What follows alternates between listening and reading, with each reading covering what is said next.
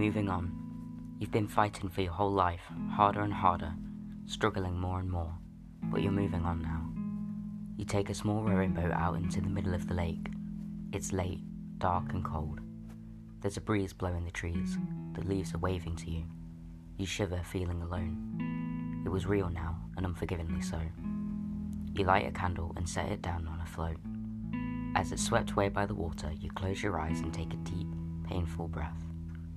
Waving back at the trees, you pick up the weight tied to your legs and jump. Nothing about this is graceful.